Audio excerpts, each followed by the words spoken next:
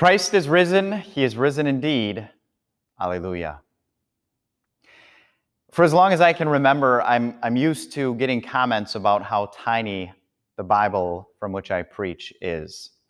And so the ongoing joke is, well, you're going to know when my eyesight is going bad because either I'm going to have glasses or more than likely I will finally have a larger Bible, a larger print version of Scripture rather than this tiny version that I've carried around. Well, it's probably about time to admit that it is getting a little more difficult to read the tiny letters, and I find myself focusing in and out, and occasionally there's a word that isn't quite as clear, and I have to stare at it a little bit longer.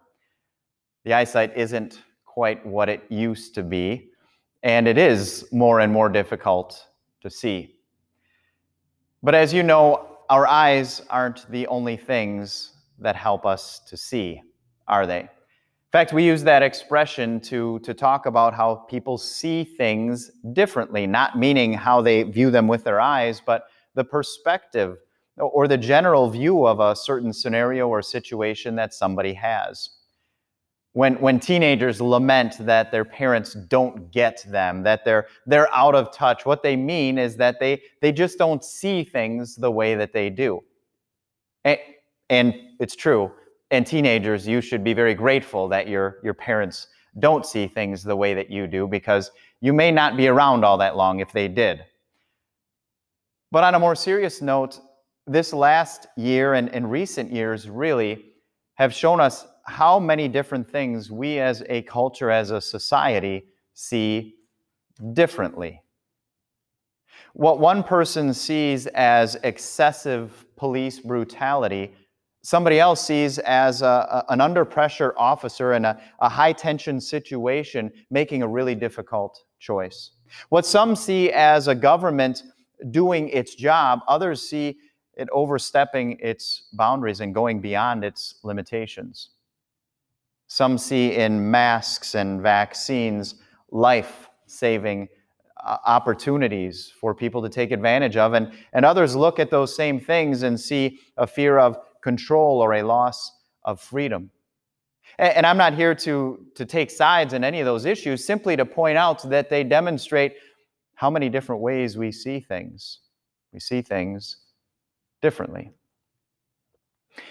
Now, before we go any further, I have to ask the question, if you are willing or interested in seeing things differently. And it almost sounds weird even to ask that question, but where we're at as a culture, it seems as if we aren't really interested in seeing things differently. That I have my deep-seated opinion of something, and I'm more inclined to gather around those who share the same view than I am to be open to the possibility that maybe there's another way to see something. So if you are closed-minded, if your pride won't allow you to be open to the possibility that there are other ways to see things or to explain how others might see them, then you might want to tune out. But if you are open to that possibility, that there might be just a different way to view some things in life, then keep listening. Because that is really the area of specialty for Easter. Easter specializes, Jesus' resurrection from the dead specializes in helping us see things differently. Think about that. Throughout history, it's always the uncommon, it's always the extraordinary, it's always the things that people thought couldn't happen, that once they happened, it changed the way that people viewed things. Remember, there was a time that people were convinced that man will never fly, and then man flew, and we haven't looked the same since.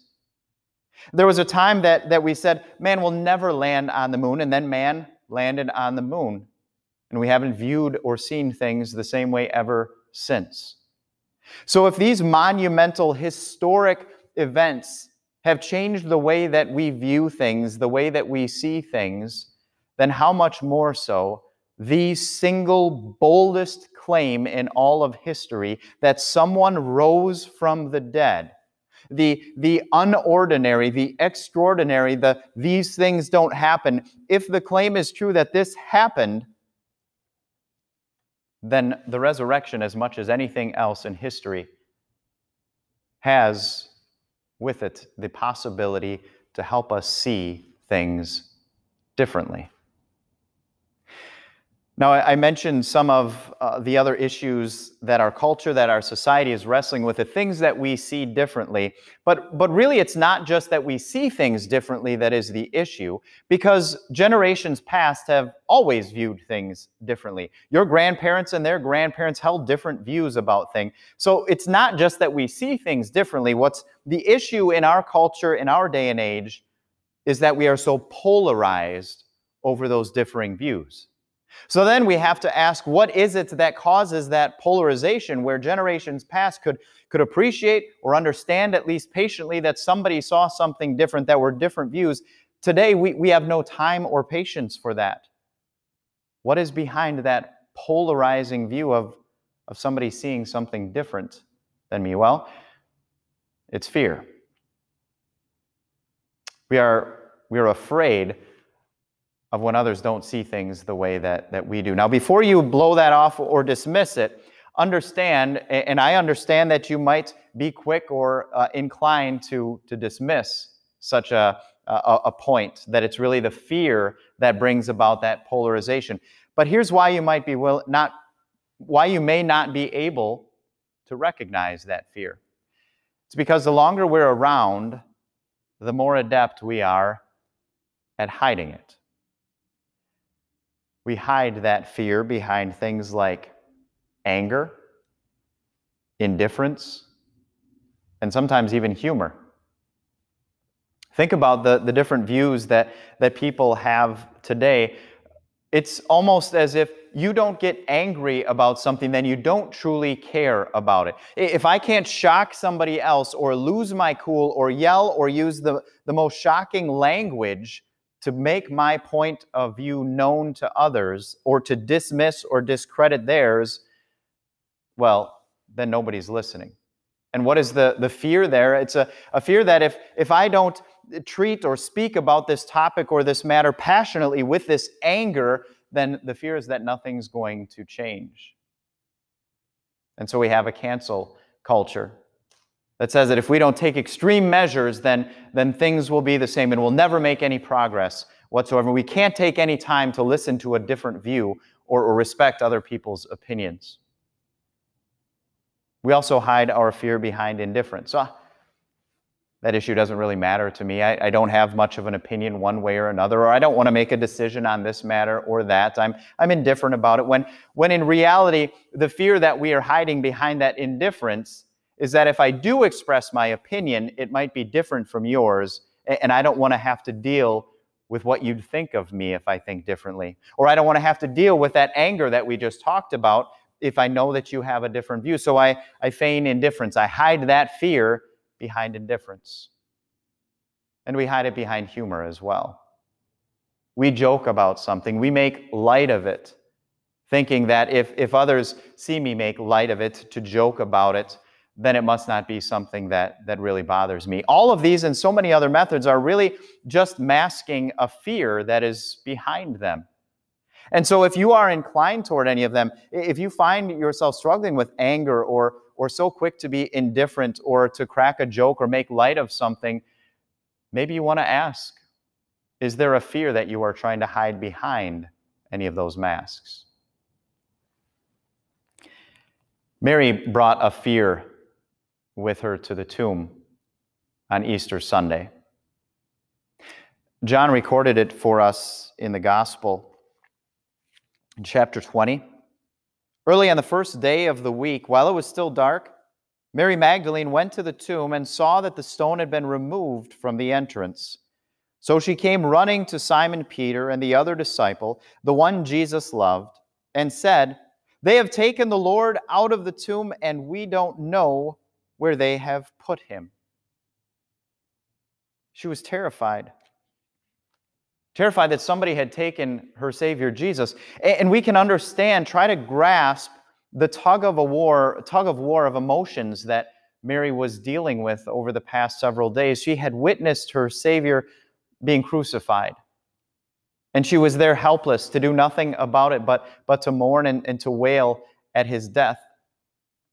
to be a witness to it and not be able to do anything to change it. And so this was her opportunity to honor, to serve her Jesus by serving him in his burial. But then she arrived and she was distraught. She didn't know where he was. So how was she going to carry out this last act of service, of love for her Savior by caring for his body if her body was nowhere to be found? And John tells us that she was, after going to tell the disciples about the situation, that she came back to the tomb and she was still distraught, mourning outside of it. She looked into the tomb and she even saw what she thought was the gardener. And yet, in seeing all of these things, nothing had changed. She was still afraid. She was still terrified. But then, listen to what did change it. John tells us that Jesus said to her, "Mary." And she turned toward him and cried out in Aramaic, "Rabboni," which means teacher. She heard the angels. She even saw Jesus. All these things that she saw with her eyes, but the fear was still there until she heard her Savior. He called her name, and she knew his voice. So Mary saw all these things, but she didn't really see until she heard. And then when she heard, and she knew it was the voice of her Savior, her fear melted away. And that was evident as Jesus, her Savior, stood there describing to her what was going to happen next. And then she went to the disciples, and John tells us that she went to them with the news, "I have seen the Lord," and she told them that he had said these things to her. The fear that she had arrived at the tomb with was gone. It had melted away. What she saw with her own eyes wasn't enough to help her see the reality. What she heard, the voice of Jesus, is what helped her see. And I can attest, as can most of us, that when we hear the voice of Jesus, it has the same effect. That Jesus' resurrection and the voice, the words that he speaks to us through his scripture, lead our fears to melt away. So in contrast to what we might think, if God would just show us this or help us to see this with our physical eyes, then we would be more trusting, then it would be easier to believe. The truth is that it's all here and we need only to hear it, to listen to our Savior's voice to help us see differently. What is your greatest fear? What are you afraid of? Are you afraid of not having enough? Of not being able to keep up with the Joneses? Listen to what your Savior Jesus says. In Luke chapter 12, he says, "Life does not consist in the abundance of a man's possessions."